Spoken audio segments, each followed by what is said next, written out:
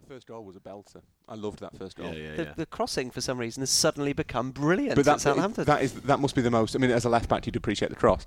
But Absolutely. that must be the most satisfying goal for a striker to score. More than anything else. Like don't break stride. Yeah. Run, plumb on your head. Well, like Chinch's fifth in the derby. A plumb on your head. That's very difficult to keep that balanced. I just think there's something really satisfying about a goal like that. It was one of those where suddenly Twitter was awash with, well, that's terrible defending by Koscielny. Well, that was just a really good cross. Can't we just go... But sometimes if a cross is inch perfect, there's nothing you can do about it. That's because we've tricked ourselves into believing there's always someone to blame. Yeah. Sometimes it's just a good cross and a good run. Yeah. I hate that thing where pundits, co-coms, will sort of... You can tell they're trying to find out if there's a way of making it the goalkeeper's fault, and you think, well, just enjoy it. You see De Bruyne's goal last night? I did. And at first I said people would automatically think the goalkeeper's at fault, but no, it's all about... He just wellied it. He kicked it very hard. Wellied it. Yeah. But then naturally they go, he's been hitting his near post, shouldn't be there. But actually, no, that's what makes it such a great goal. Chinch off air is a great sound. This is great. This is great content. How good would the content have been if Chinch had been wearing his headphones and microphone? Do it. Yeah. Lift the lid, Chinch. Lift the lid, Chinch. Chinch lifts the lid. Welcome to Set Piece Menu. This is the podcast where four friends talk football over food, although one of them remains firmly off mic for the beginning of the programme. You know when offices have a Christmas party and all the food is laid on and there are at the very least paper hats to suggest the celebratory nature of the occasion? Well, this is ours, and you are all very welcome, although we have everything but the paper hats. Chinch... / Nicky has provided something that he's refused to tell us about so far in terms of food. Chinch, probably Nicky, has even sourced gifts that have been distributed to us in the form certainly of cutlery and then food and then to some of us coffee capsules. And Chinch, most definitely not Nicky, will also be photocopying his not insignificant backside and blue tacking the pictures to the wall for us all to find when we come in the next morning. Joke's on him, we're not coming back in tomorrow. So Chinch, when you return to your seat, you'll tell us all about the food. But to be fair, I would have said that of the four of us, the one most likely to have an artistic print of his own bottom on his wall anyway is Andy Hinchcliffe. It's not a big enough wall for it's a papier-mâché moulding, isn't it? It's just by the smouldering passport photo. Hi, people. The papier-mâché moulding of your backside will go next to the smouldering picture of your passport photo. With me, Hugh Ferris, are three people who best represent these European competition knockout ties. Stephen Wyeth, the Atletico Madrid v Juventus of Set Piece Menu. They might not have won it recently or at all, but they're good at second place. Rory Smith, the Lyon against Barcelona of Set Piece Menu. He's clever enough to know it'll be closer than many expect. And Andy Hinchcliffe, who is the Slavia Prague versus Genk. There is something interesting there, it's just you have to work very hard to find it. Genk! Get in touch with the podcast if Admirable you'd like. club, Genk. Please do via @setpiecemenu on Twitter, setpiecemenu@gmail.com, and the conversation continues on Facebook. Just search for Set Piece Menu. What are we eating, Chinch?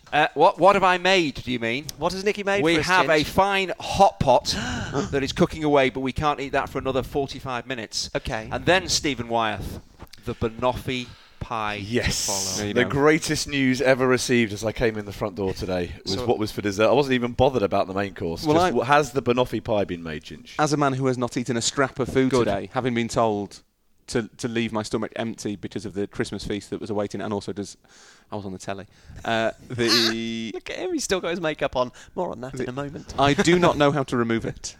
Well, let me tell you later. Right. We have essentially 45 minutes to get through this episode of Set Piece Menu so that we can enjoy our hot pot in its pot at its hottest. It's not really a Christmas meal, though, is it? Hot pot and banoffee pie. Yes. That's a classic Christian Classic combo, Christmas. is it? Overeating is Christmas themed. It's a winter meal, though, surely. So that's Okay.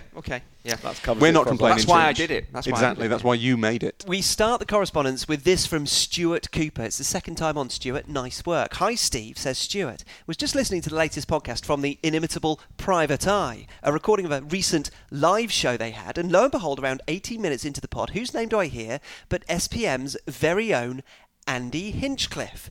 Mentioned in the context of the brilliant Coleman balls, now commentator balls, Chinch's incisive insight into the number of players needed to play the lone striker role goes to show that he has indeed now reached the very top of both on and off-field disciplines in sport. With that in mind, here it is. Andy Hinchcliffe, Sky Sports.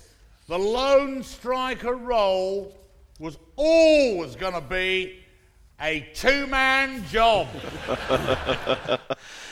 Chinch, explain yourself. It's been taken out of context. Yes, that does sound ridiculous. It does. But what I was talking about was Solomon Rondon. And the work rate that he puts in, he simply cannot play the lone striker role, which clearly is for one person, for the full 90 minutes. So on comes Joselu to finish the job off as the lone striker. Hence, the lone striker role is a two-man job. I hadn't heard that before, and I actually thought that Chinch was going to be making a very clever point about the way you have to structure a team in order to play a lone striker, because you do. You have to change your system. So you need support players to make the lone striker role. But what I was saying was about, in particular, Solomon Rondon's and how hard it is, and you're trying to chase down defenders and run the channels. It's exhausting.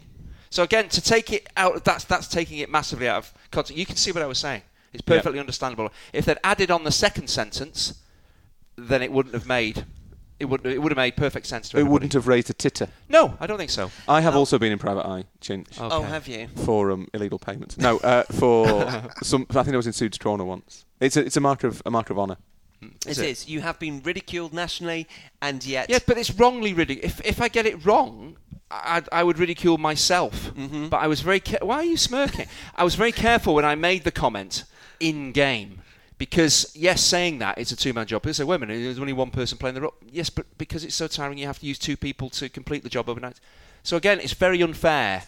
And Private Eye, they should be ashamed of themselves. Well, I'm sure they are. And I'm sure they'll hear about this as well. Next to a publication well known for backing down. Yes, exactly. Litigious publication, which I'm sure is something that you'll succeed in, Andrew, with your claim. Next to a couple of sliding doors moments that you've emailed in. So thank you firstly from Nathan Gisby. Hello to you. Here is the sliding doors moment I think to be the biggest influence on modern football. In 2003, Ronaldinho signed for Barcelona instead of Manchester United. This influenced the two greatest players of today. As is clear to see, says Nathan, Ronaldinho playing with Lionel Messi taught him the magic that Ronnie possessed. Messi's godly ability to dribble is as good as Ronaldinho's, especially if he had trained, says Nathan. Bit of bathos at the end there. Ronaldinho's impact on Ronaldo is even greater. With Ronaldinho moving to Barcelona, Manchester United decided to sign Ronaldo instead. Had this not happened, Ronaldo would have likely ended up at Arsenal with Wenger's infamous lack of training. I'd say this one transfer is the reason that football is the way it is today. Wow. Go big or go home, Nathan. He's gone big. Quite the suggestion.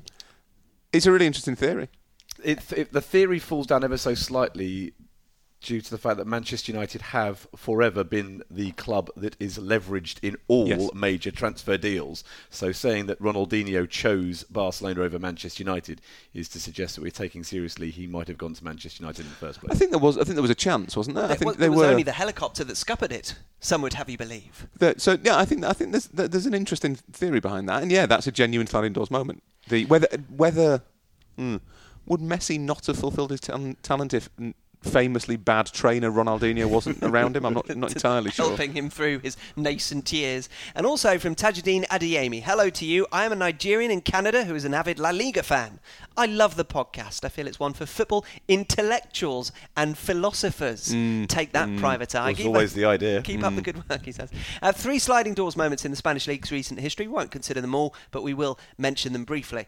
Valencia winning one or both of their Champions League finals, Sevilla missing out on La Liga in 2007, and Atletico not winning the Champions League in 2014, which I will contextualise slightly because he notes that was actually a good thing because it kept Atletico together.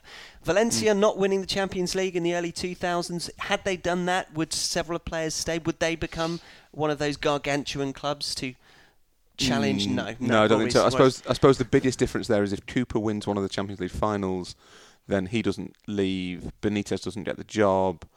Benitez probably doesn't end up at Liverpool. So it has an impact, but I'm not sure it would have turned Valencia into a modern superpower. And finally, from John Wood, who is the one who first asked you to remember how many times their correspondence needed to be read out before they would have Buffalo status bestowed upon them. Not yet, John, not yet. He says, I wanted to say how much I enjoyed Rory Times' Savalo Milosevic story. Really? You remember that we rechristened the New York Times the Rory Times yes. via a slip of my tongue. Maybe one day his son, says John, Ed Whittington Times will follow suit and call into a talk show about how Phil Foden has never lived up to his potential, for example. But the reason I wanted to mention the story is that for weeks I've convinced myself that it was going to be about former Serbian dictator Slobodan Milosevic. I don't know what I thought that story would be. Maybe Rory had written a story about his budding career in the Serbian league, but you can imagine I was surprised and slightly embarrassed that it was in fact former Aston Villa striker Savo Milosevic. Needless to say, I've since Googled Savo to inform myself, and I've also been laughed at by my friends, one of whom listens to this pod for my silliness. Well, first of all, John, more than one of your friends really should be listening to the pod. And second of all, I'm sure you're not the only one. I feel as though I'm glad you enjoyed the story, but I'm sorry that it wasn't as good a story as you were expecting because it didn't feature Slobodan Milosevic. Yeah, I just trying to imagine the production meeting where 5 Live on a Monday night would have decided they were going to have a phone-in about Slobodan Milosevic. To be fair, it was the early 90s, so he was in the news. He was in the players or dictators as players. Might have been a conversation. Is Milosevic the only player who shares a surname with a notorious brutal dictator? Let us know at Set Piece Menu. Did I miss the story? Was it a podcast when... Yes. You have been away a lot recently. waiting for it. Yeah, much like me for my cup of coffee, Chinch. Is it worth repeating? No. No. Okay. It's worth listening to. I'll tell you off air. No, you're all right. I'll leave. If you make me the cup of coffee you promised when I walked in. Is it? It's over there. Let me get it. Here goes Chinch. Now, if you are listening contemporaneously, you will know that there has been a significant managerial change at a big club this week. So, in our own inimitable way, we're going to take a well-trodden path and fork left or right to the area so far left relatively untouched in the week that Jose Mourinho was sacked as Manchester United manager. No way! Were you listening to the Savo Milosevic story and you missed it? The big news of the week prompts this consideration, therefore, on Set Piece Menu. How to run a football club. In 2016, Manchester United were caught between a rock and a hard place. They needed a fresh start after the underachievement of Messrs Moyes and Van Gaal. And Ed Woodward needed to make a splash. The executive vice chairman had been taken for a bit of a ride by a number of high-profile players and their agents. United, for example, had been used by them to get a better deal where they were or where they were going to go anyway. So Woodward's desire to snare a big signing took him from the field to the touchline, and Jose Mourinho, who had left Chelsea early that season and who had been subtly courting United while in other jobs for 10 years and overtly courting United since becoming available, that was Ed's solution. Since then, it's become clear that the two didn't fit. And on December the 18th, 2018, 3 years and a day since he was sacked by Chelsea for the second time, Woodward pulled the plug on something that had become sufficiently dysfunctional for him to go against his mantra of United being a long-term club and to break another mantra of support that he had offered until then. But would this ultimately failed relationship have prospered anywhere else? Was it a lack of synergy and purpose unique to the egos and club involved? Or did it teach us that there might be a lesson here in how to run a football club? You can put the word not anywhere you like in that sentence, particularly if you're at the right age for Wayne's World, where you'd put it at the end. So in a roundabout way, this is Set Piece Menu's mission statement based on opinion and no direct experience whatsoever on how to run a football club. Which I think is a more interesting area, just the whole... the whys and wherefores of what Mourinho got wrong and whether he's finished at the top level and the kind of the specific problems that are unique to United, the idea that they've been over commercialised and that they care more about bringing in revenue than they do about results. They will be analysed everywhere. But what's really interesting to me is that... including, by the way, on BBC Radio 5 Live and BBC Breakfast, which is why Rory is still wearing makeup. Yes, but I do look a lot better for it and less like a heroin addict. You look like Widow Twanky. I do not got look too heavy like on the rouge. Widow He Twanky. looks sensational. He looks like he spent time with you in Portugal. That's what But I think what's interesting about the example of the modern United is that so much of the issues are structural.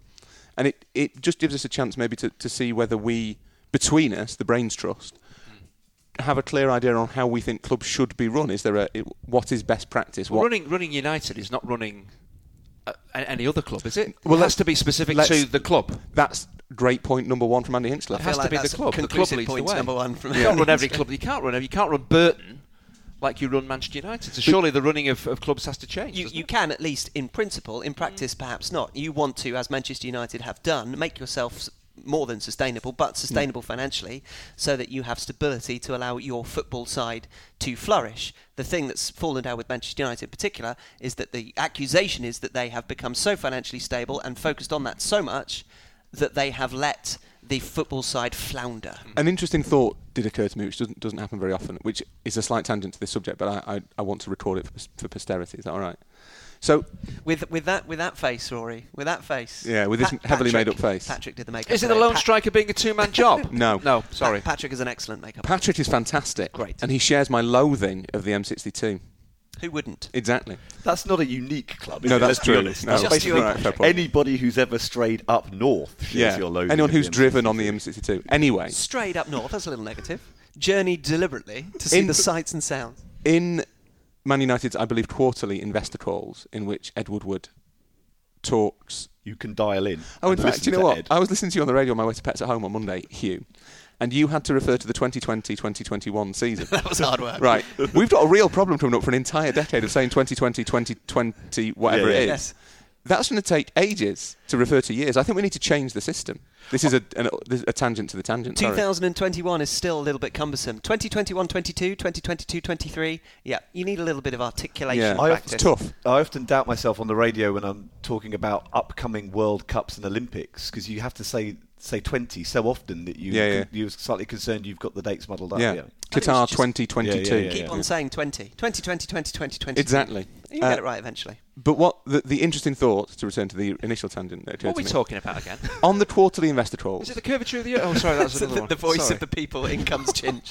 on the quarterly investor calls, Ed Woodward always makes a point of talking about their social media engagements, and Yeah. that's really important to all clubs of that ilk, is how much kind of traction they're getting on Facebook and Twitter and Instagram and how many followers they have. All this stuff can now be monetized.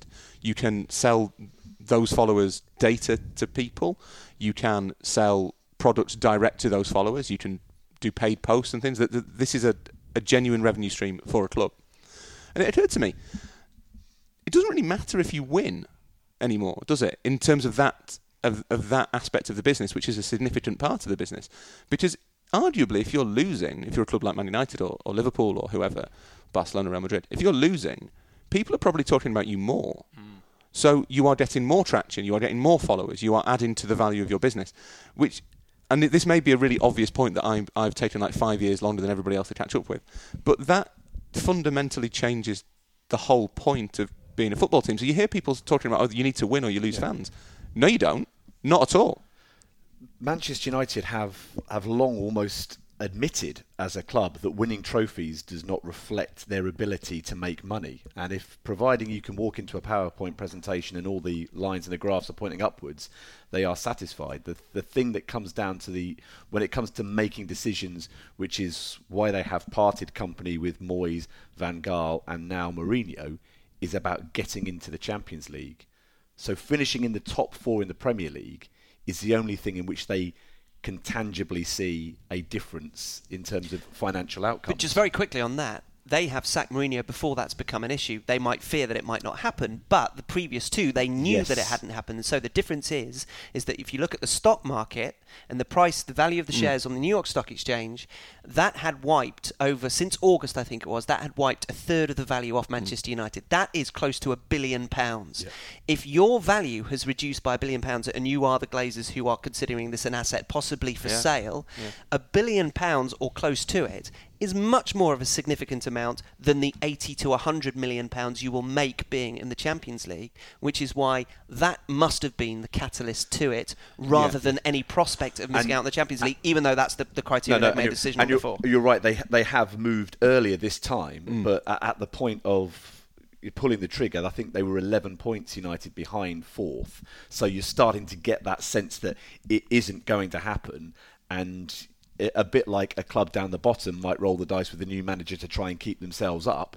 United have effectively think, well, something's got to change to give us any hope of closing that gap, and that is, and you're talking about the amount of money that they've lost in terms of value on the stock exchange because of their position in the Premier League, or the gap between them and the Champions League places.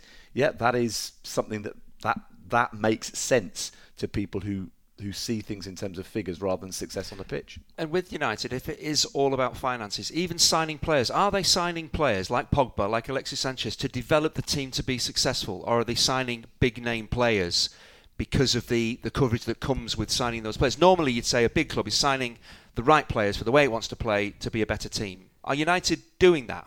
Well, this comes to the central question. Or is it all about, again, we're seen to be signing the very best players or the big names in the once game? again, Chinch Chinch has... brilliant. Yeah. I mean, he really has nailed it, hasn't he? He's brought us right back to the subject, which is how to run a football club. Yes. And you would suggest that the lack of joined-up thinking between player development at all levels of the club and the purchasing strategy... I didn't even know I'd done that, but I have actually done that. It's incredible, isn't it? Completely nailed it, Yeah, Chinch. Go and check the hot pot.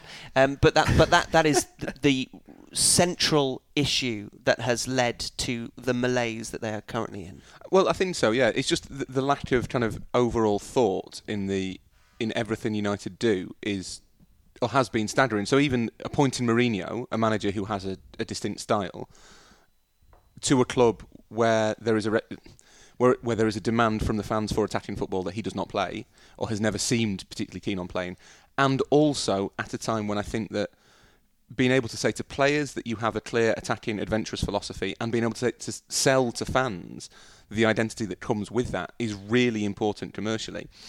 They don't get Mourinho, and what a surprise, doesn't work. And it never seems like a natural fit at any point. In terms of the transfer market, I think their one philosophy that they kind of have is that they want to sign famous players, but I don't think there's ever been any suggestion that they know kind of that there's any pattern that they're trying to sign those players to particularly, or even I remember who was it that had the policy of not signing players over the age of 24, 26? RB Leipzig had that when they were coming up through the divisions. Was that in terms of developing having youngsters in it? It wasn't for the sake of the size of the players or the stature of the players. No. It was always to do with developing the team. That was a Ralph Rangnick thing in Germany. That's it's Pogba more of a value financially than he is actually on the pitch. I think Pogba could be of equal value in both circumstances, but because of the nature of his relationship with Mourinho, or because Mourinho's not got the best out of him, he hasn't been a huge amount of value on the pitch. He has been hugely successful commercially. But Chelsea had the policy of not signing over 28s at one point. United, I think, did have something similar. They wouldn't give anybody over 30 right. more than a one-year contract. Exactly. Whoever that player was. Whereas at United, at the moment, the contractual situation is ridiculous. The Fellaini, what happened with Fellaini is insane. That they kept him hanging on, and eventually paid him about a third as much again as what he'd originally asked for, just to get him to sign a deal. There's no policy in the transfer market, right or wrong. But so the Fellaini thing again is an assets thing, isn't it? And that's why all the United contracts have got this additional year, which they trigger midway through the final year of the previous deal, because they don't want to lose their assets for nothing or leave them open to be able to negotiate elsewhere. So the first thing I think I would say in terms of if someone gave me a football club to run, the first as chairman or Christmas is coming. I think I'd be executive vice. I think I'd be executive vice. I can't say that. Executive vice chairman. Yeah, I can't say executive vice. No, you really can't. I really can't. Try it again. Executive. We'll keep going vice chairman. There we go. Just say it more slowly. Maybe that's what it is. Yeah. Is this because you spend too much time speaking to Americans and just referring to everyone as a CEO? Possibly, yes. Why don't you say executive VP? But they do like a vice president in the States. Everyone loves a vice president. It's vice chairman. Anyway, well, unless you're VP, then you've really not made it. You know where I think the first thing that I would do is make sure that there is not only a director of football or a technical director who has the head of the youth academy, the manager, and the head of scouting reporting into him, but make sure those positions are all filled by people who understand that is the way that things work. That this one person at the top kind of collates all the information and everything flows through them, and that's the big thing that United haven't got. And that's bizarre because until what, 5-10 years ago, at least 10, if not 5, then the idea of having a technical director still seems sort of unnecessarily exotic in English football. Now, I think everyone is united in the idea that Man United are slightly ridiculous for not having one. But that transfer policy you were talking about is a relatively new United strategy, which sort of reflects something that Real Madrid have been doing for years. That's not how it was up until 5.5 years ago. They would going out and signing the biggest names in the business was not the United way. They would sign players with potential and development and turn them into superstars. And this problem that United have got in terms of joined up thinking with their transfer strategy does date back to the final months, years even of of the Alex Ferguson reign, where nobody thought that you needed to plan for a future without him. And it was, we've talked before about the sort of the force of nature that he was, that he managed to somehow drag that team to the title in 2013 when they had absolutely no right really in terms of the quality of the squads to win it, yet somehow because of his influence they were able to do so. But what we subsequently saw with Moyes afterwards was much more the level at which that team probably should have been playing. But United failed, and unpopular opinion, Alex Ferguson has to take some responsibility for that by not making sure that the turnover of the squad during the course of his final seasons was enabled the club to go forward without Which it. is something that he was famous for doing, so it seems strange that he instinctively didn't want to do Isn't that a joint effort with the technical? If you haven't got a technical director, you can't use one, but that is the whole point. But The owner's technical director, the manager, that's what they all have to the club. But if he wasn't doing it, nobody was going to do it, because he is the old-fashioned manager where he had control of absolutely everything. And he by that stage was the technical director. He wasn't doing the day-to-day coaching. But he was doing that, but also he was focused more on the appointment of the new manager. Yeah. And he wasn't thinking necessarily about who those players that the new manager would have.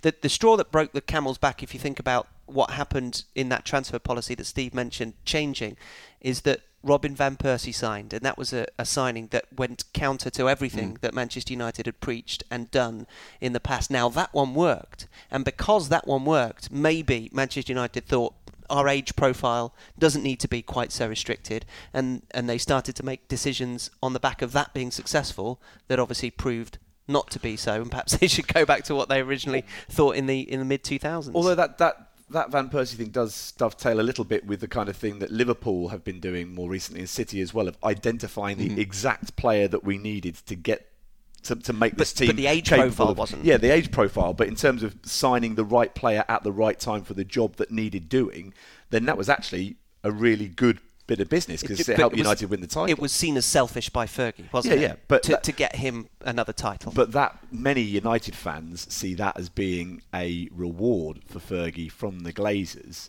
for enabling them to run the club in the way they wanted to at that time. Because if Fergie had been coming out and doing what Mourinho had been doing, dropping, not even hints, coming out and saying, I need X number of players for these many different positions, then that would have put an awful lot of pressure on the Glazers to go out and spend some money. And what Sir Alex Ferguson did, both in terms of the way he spoke in public and what he achieved on the pitch, was to make sure that the Glazers didn't have to do that. The thing that always struck me with the kind of the Fergie drift was, I remember being told by a mate who works an agent who works with young players, that he'd been to see United's, whoever was in charge of the academy at the time, and he was led through some of the buildings at Carrington, the Aon training complex, and there were they're not paying us to say that. Huge numbers of empty offices where they were meant to have youth scouts, but they hadn't appointed any. The club had been kind of trading, I guess, so much on the fact that everything on the top everything on the top deck was right, that they completely kind of ignored what might be happening below stairs, or whatever the correct shipping metaphor is. Below decks, right? Below decks. And he compared that to City, where you go into City's facilities and everything's a hive of activity. They're constantly giving people jobs. Everyone's new, and there's if anything too many staff, and they're throwing everything at it. And United just kind of had this guy. This would have been about a year after Fergie left. This guy sort of sitting on top, making everything all right, who had essentially, and I was going to make the same point as Steve, taking his eye off the ball a little bit on it in terms of everything else. And I think part of the problem that United have probably had is that they have tried to replace the manager, Alex Ferguson, whereas in what they should have been doing was replacing the technical director, Alex Ferguson. The everything else, Alex Ferguson. Who was running the club. With the benefit of hindsight, when Fergie left, there were two jobs. Yeah. They needed a head coach and a technical director. Not even with hindsight. I think you should have known that. Everyone knew that. Oh, yeah, no, I'm saying with the benefit of hindsight, yeah. No, somebody at the club or any club should have foresight. Or even three jobs, because David Gill left at the same time, and somebody to come in to replace that element of the business side of things, who had the knowledge or the relationship with the football side to be able to create the kind of success that they had created up until that point. Because it was the relationship between Fergie and David Gill that was the successful thing. Fergie couldn't have done it on his own. But also the relationships that Gill had with the rest of football are really important. Gill was on the FA Council. He's still on everything, I think, isn't he? He was and possibly is still a UEFA Vice President. or he's part of UEFA. You see him quite often at those Blazer events. He knew everyone. There was a story a few like come and join us at a Blazer event like featuring David Gill. A sale at Charles Tyrwhitt. I need one of them, by the way. I need one of them. I get lots of emails about those. There was a story not long ago about Ed Woodward at one of the Premier League meetings, taking the other members of the Big Six aside, the representatives, for a quick sort of private powwow before a vote on, I think, on the international rights. Yes, you only have a powwow at a Blazer event. Yes, exactly. They were all wearing blazers. They were powwowing. It was great. Then Do you not have a powwow at a Native American event? No, that's slightly racist. No, and I think that powwow, I presume, is a Native American thing. That's where the word comes from. I'm going to have to Google it so that we don't offend anybody. And that caused a lot of consternation with the other 14 who didn't like the fact that this sort of manifestation of the Big Six trotting them out and making a decision as a little cabal. It's okay. Cabal is a Native American powwow. Oh, is that right? Yes. So thank you, Stephen. I'm okay. You're absolutely right. I don't have to edit that out. I just assumed that you were being really offensive, but as it turns out, he was. You're never offensive. There's no trust from across the table. There really isn't. Anyway. So many tangents. You two not keeping this on track. How can you say so many tangents? Be more like me and Chinch.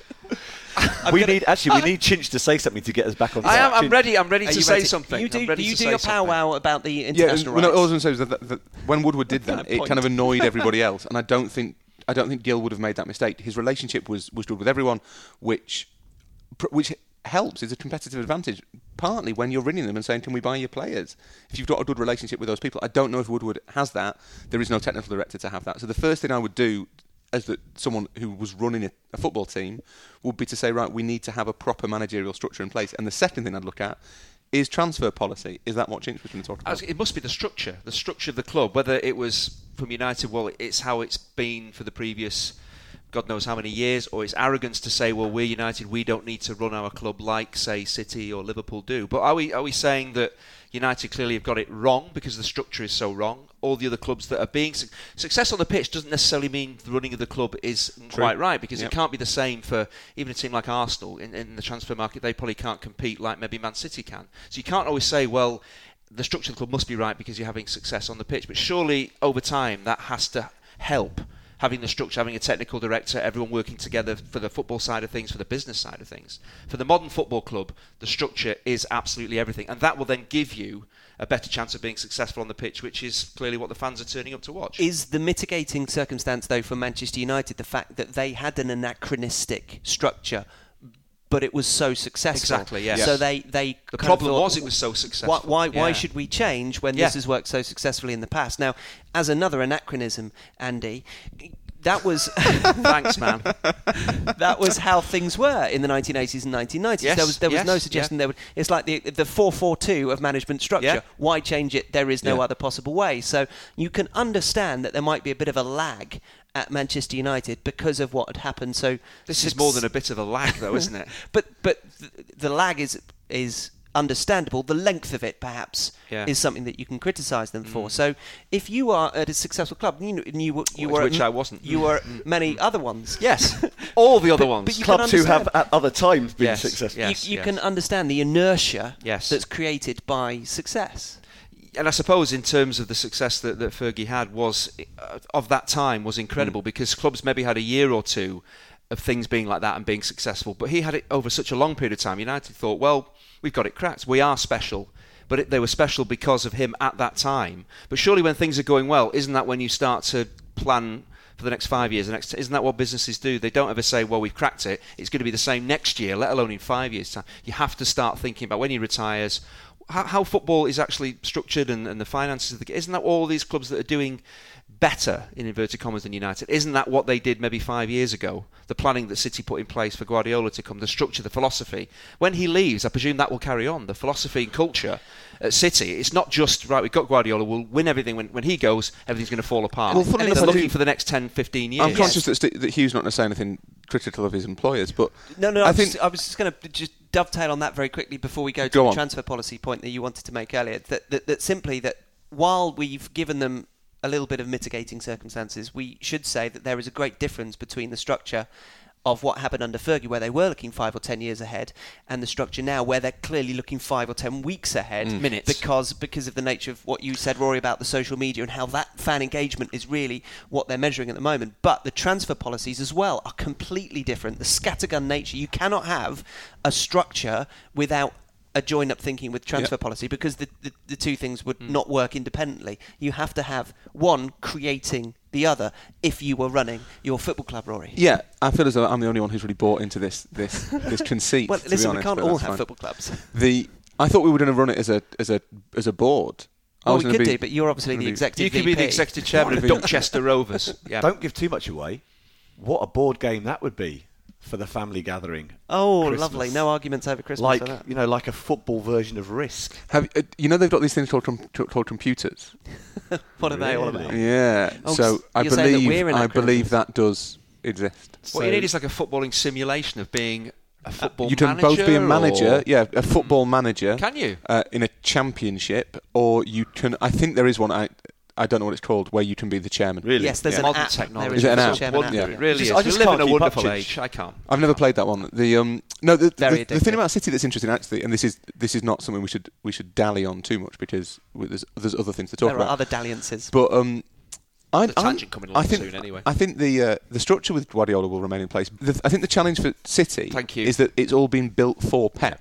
So they'll get Mikel Arteta, we assume, in after Pep goes, and whenever that is, 2021, 2022, 2023. 2020. And that will ideally continue the style of play and all that stuff. But quite where they go long term, I don't know. Do they have built What's long term? Well, the 5-10 years afterwards, does they have built everything for Guardiola? That's basically why Soriano and Badiristan are there. Isn't the current trend that you'll have Pepites, Yeah, which is different possibly. to Pipettes, Yes. that will come through? Yeah, I presume. Yeah, I one guess that's after the thinking, other, that you'll get lots you'll and have lots more of. to choose from. The problem is that if we're talking about Manchester United, is that they didn't have anybody to choose from for the nature of the availability as it was when Mourinho was around 2016. Obviously, it's easy for us to say how things should be done and to pick holes in the way that they have been done. That's why this is the subject. Yeah. But football clubs are clearly quite fragile things. You only have to lose one component, particularly if it's a major component like a manager, and the whole thing can fall apart. Or it's just human nature, or certainly seems human nature as far as football's concerned, that complacency creeps in. And that's however much you might think, you should be planning for the future, that if things are going really well, you might be a bit anxious about doing something that would destabilise that. So, it's taken Liverpool a long time to get themselves back on track, very nearly 30 years to get themselves back into a position where they are being taken very seriously as being a Premier League force. And I heard somebody the other day talking about how Manchester United, they won't have to wait as long as Liverpool have to win the Premier League again. Well, why not? They've got no divine right that they're going to put things in place quickly enough to be able to reel in the massive gulf that has suddenly opened up between them and Manchester City and Liverpool and even Chelsea and Arsenal and Spurs. So it could be another 2 decades before we see Manchester United win the league again. That's a really good point.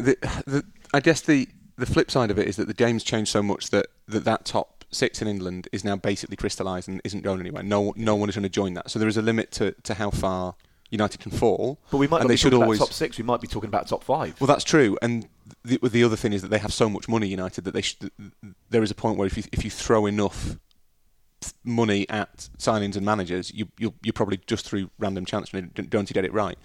But the flip side of that, the flip side of the flip side, is that because it's more crystallised, it's more kind of ossified. It's going to be much harder for United to overhaul 5 teams who are currently ahead of them, who are working, all of them, to be honest, at the moment, pretty well. You don't have to do things really well, not just to catch up, but to overtake them again.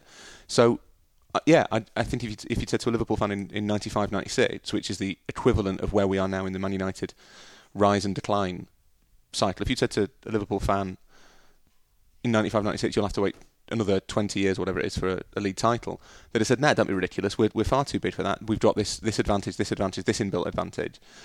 The world has changed in United's favour, but I think there are factors within that will make getting back to where they were. In fact, to be honest, I don't think that the days of Man United as the only preeminent club in England are over. They will always be one of a number, and it might be that Liverpool or Chelsea or Arsenal, whoever, ebb and flow, or Spurs, but there will always be 3 or 4 of them. So do they have only themselves to blame for the situation they find themselves in? Yeah, because they didn't, and it's what you said about it being hard to. In fact, what you both said about it being hard to build success when you are already successful, to look to the future when everything's going well. Some of that, the reasoning for that is legitimate. But they stopped trying things. They stopped thinking, what will a club look like in 3 years' time, in 5 years' time, in 10 years' time? Where do we need to be? And they did, I think, to an extent, institutionally, they assumed that they were being successful because they were Manchester United, not they were being successful because they had Sir Alex Ferguson as manager. But they were being proactive off the field. Those territorial deals that they did with all the hilarious chip companies and everything, that was something that everybody will now look to as being a revenue generator for the next 10, 20 years of their life cycle. So you've got them completely joined up and proactive off the field and not on it because of the nature of the people who are running the club at the moment.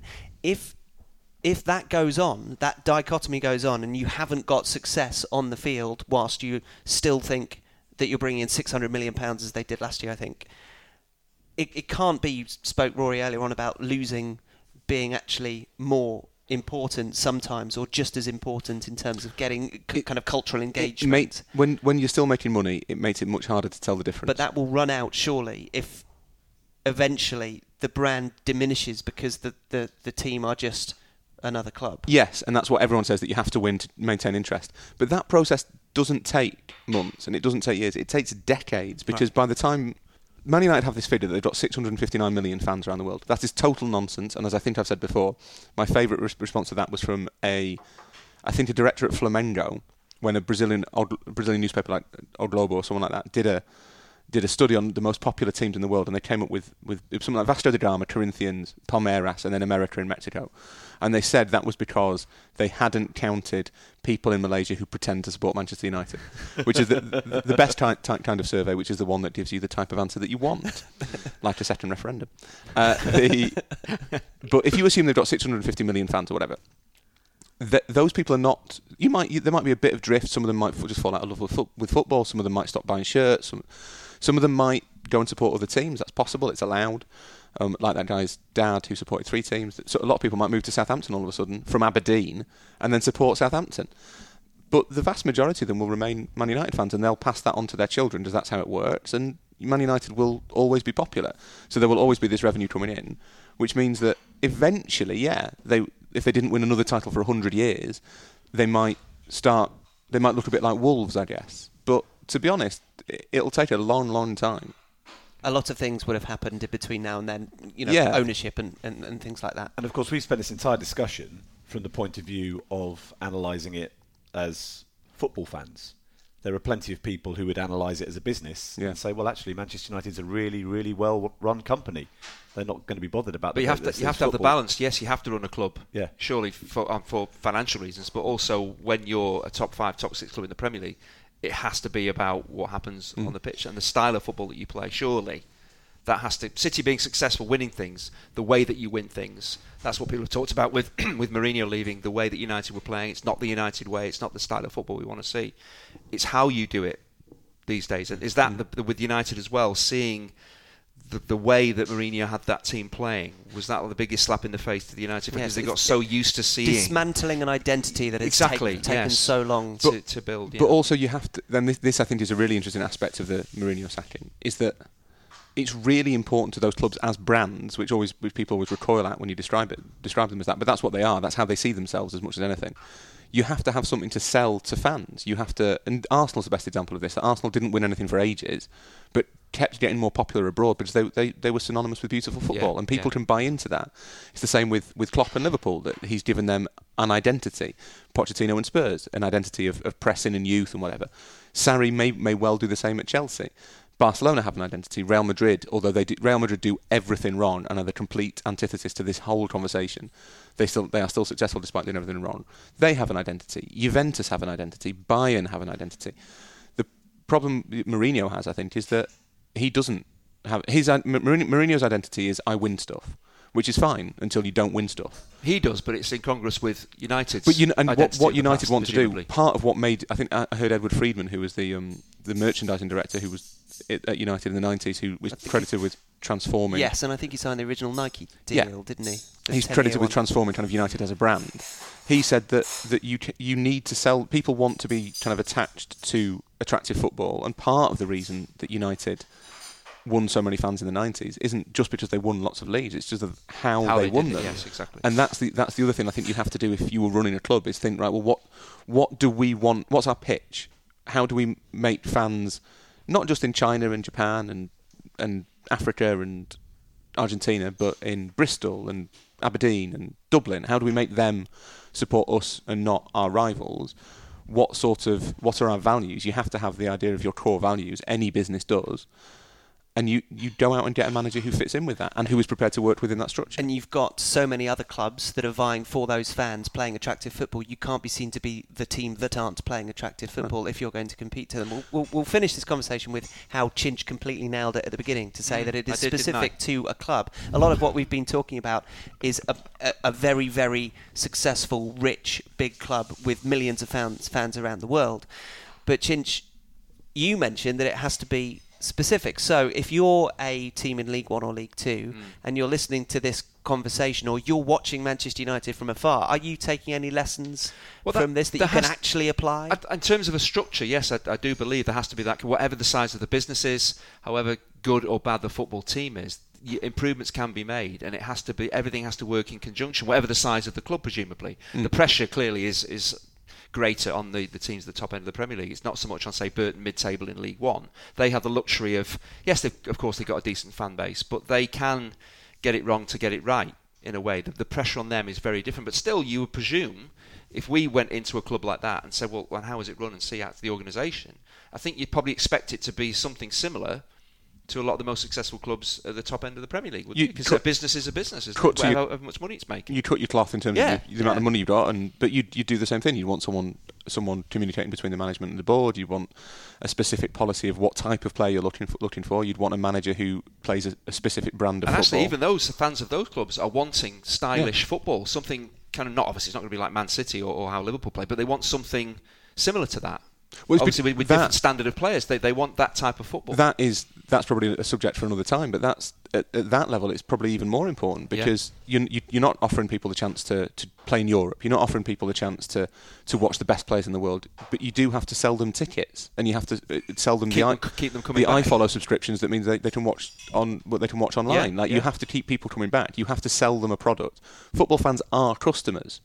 At the end of the day, and you can walk away, and some fans do walk away, and if teams do badly, their attendances drop because fans are customers. If you say to the fans, well, the football's terrible, we made a £2 million profit this season, they're not and so I'll tell you what, we'd rather make nothing but see more attractive, because we're watching 40 games a season. So you have to find a way of keeping those people coming to the stadium, so you have to play attractive football. I think when we were talking probably about nearly 2 years ago about how Southampton seemed to have got it cracked in terms of breaking into the sort of top 7, top 8. Prescient, we were talking about how strategy, you've got a strategy, that's going to get you a long way towards success, because so many clubs don't. I just hope this conversation dates as well as that one did about praising Southampton. I think it will, because we've not used a specific example except to say that in a specific period of United's history they were doing things wrongly. But the final thing we should say is that if anyone out there needs a bit of help, we are Chinch as technical director. Oh no! No. I've got a mop and bucket. Right. I know my place. You can be a throw-in specialist. Let's remember that they've got a place. Really? They've got a place now in the modern game. It's almost time for Hot Pot. Oh! But before that, it's time Hot Pot o'clock. Never mind Jack and Ori, what a soccer stories, as Andy tells playing days with all out of behaviour and libel where the details are moved. We talk a lot about preparation these days and working with the media. Of course, you see things from the inside as well, and you see the amount of staff that clubs have, the amount of preparation that goes into every aspect of the game. But going back, say, the mid-90s or even before, probably mid-90s onwards, when Howard Kendall was at Everton, then Joe Royle came in, even the naming of a team, how much that has changed when a team is named. Because now the preparation during, say you're playing on a Saturday, the preparation during the week, the players know exactly, or most teams know exactly what the structure is going to be, who's going to be in the team come a Saturday. When Joe Royle came to Everton, that was very much the case. We used to train Monday, Tuesday. The team would be named.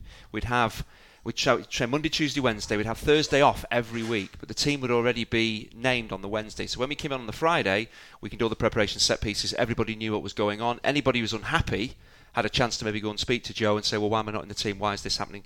And why am I not playing? Howard Kendall was completely... Now, this must have been, presumably, how he ran things with that great team he had at Everton in the mid-80s when they won leagues and everything else in Europe. He basically didn't... I find still some managers today do this. They name a team at 2 o'clock for a 3 o'clock kickoff on a Saturday, which I feel is really unusual because you trained all week. Players are still in the dark about whether they're going to be in the team. And so on a Saturday, Howard would definitely do that. He'd pick a team at 2 o'clock while you all met together before the game. Partly was to maybe, if people were angry, he'd say, well, I'll tell you what, I'll speak to you on Monday morning. And it kind of diffused any kind of anger that those players might have. But what you used to do on a midweek game, we used to, if we're at home at Goodison, we used to go to a hotel for the afternoon, so have something to eat, have a sleep, and then we'd all kind of troop onto the coach, say 7:45 kickoff, we'll be getting on the coach, say about 6 o'clock to travel over to Goodison. And Howard, coaches, you kind of go up the steps, don't you, to climb up onto the coach. And Howard, how coaches work. Yes, but they're not like a bus on one level where you have to climb up. They're not like an airport bus, no. No. So Howard always used to sit on that first seat. He always used to be, I bet he got there about 5 o'clock, and he used to sit in the first seat. So as you arrived on the coach, basically he'd say, as you walked onto the coach, you're playing left back. Or when I walked onto the coach, you're in the stands today, and have a little chuckle, or you're on the bench next to me today. As the players were walking, and that again, he did it so late in the day, you're on a coach, you couldn't really react if you weren't in the team or not. But it's just the difference. Again, that is presumably how he must have done it back in the day, and he probably didn't change his team an awful lot, so it didn't really cause too many problems because his strongest starting 11 was going to play every game. But with bigger squads, you're upsetting more and more people, and he was, again, managing when squads started to get bigger and players started to ask questions of coaches, and presumably he thought, well, I'm going to carry on doing this because I don't want people starting to ask me questions about why I'm not. That can cause a lot of problems in the dressing room. So I'm sure he'll say it's just the way that I did it. We can't really ask him. No, we can't. There's no way he can answer. No. But walking up onto a cut, and you were kind of dreading that walk from leaving the hotel to that first step onto the bus. You knew, I'm going to be in the team, I'm going to be on the bench, or there's going to be a little giggle. You're in the stands today. Or he'd say something just to try and diffuse the situation. So 20-odd players would troop on, and that's when you found out whether you were playing or not as you trooped onto the court. That's remarkable. It is, but again, when Joe came in and changed the training, the style of training, the professionalism, when people were told, well, this is the team, this is what we're going to practice on a Friday, you knew exactly, so there was no doubts. And he would say, any problems, come and speak to me and we'll talk it through.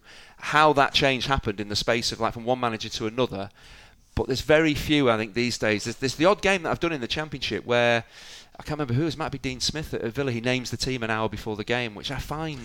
But how do you really? Surely that can't. I don't know how that can be helpful to players. You can't be training doing it so late. What about your training sessions? What about your? Well, you wouldn't be doing any structure if you don't want the players to know who's in the starting 11. You can't really do 11 against 11 or any match practice because that would give away who's in the team. So again, it tended to be general training sessions. And oh, by the way, this is the team, this is how we're going to play, what formation we're going to play. Normally, you train that formation during the week to then operate on a Saturday. I don't really understand why you would leave it so loose and then say, unless your players are so good that you can put out 11 like Howard could with that great team.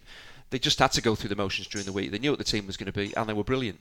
But when you needed to coach players and get them and actually know what they were doing, what their position was, who was playing alongside them, that is what has massively changed. But Howard, I can remember it now. It brings me, because I knew it was going to happen.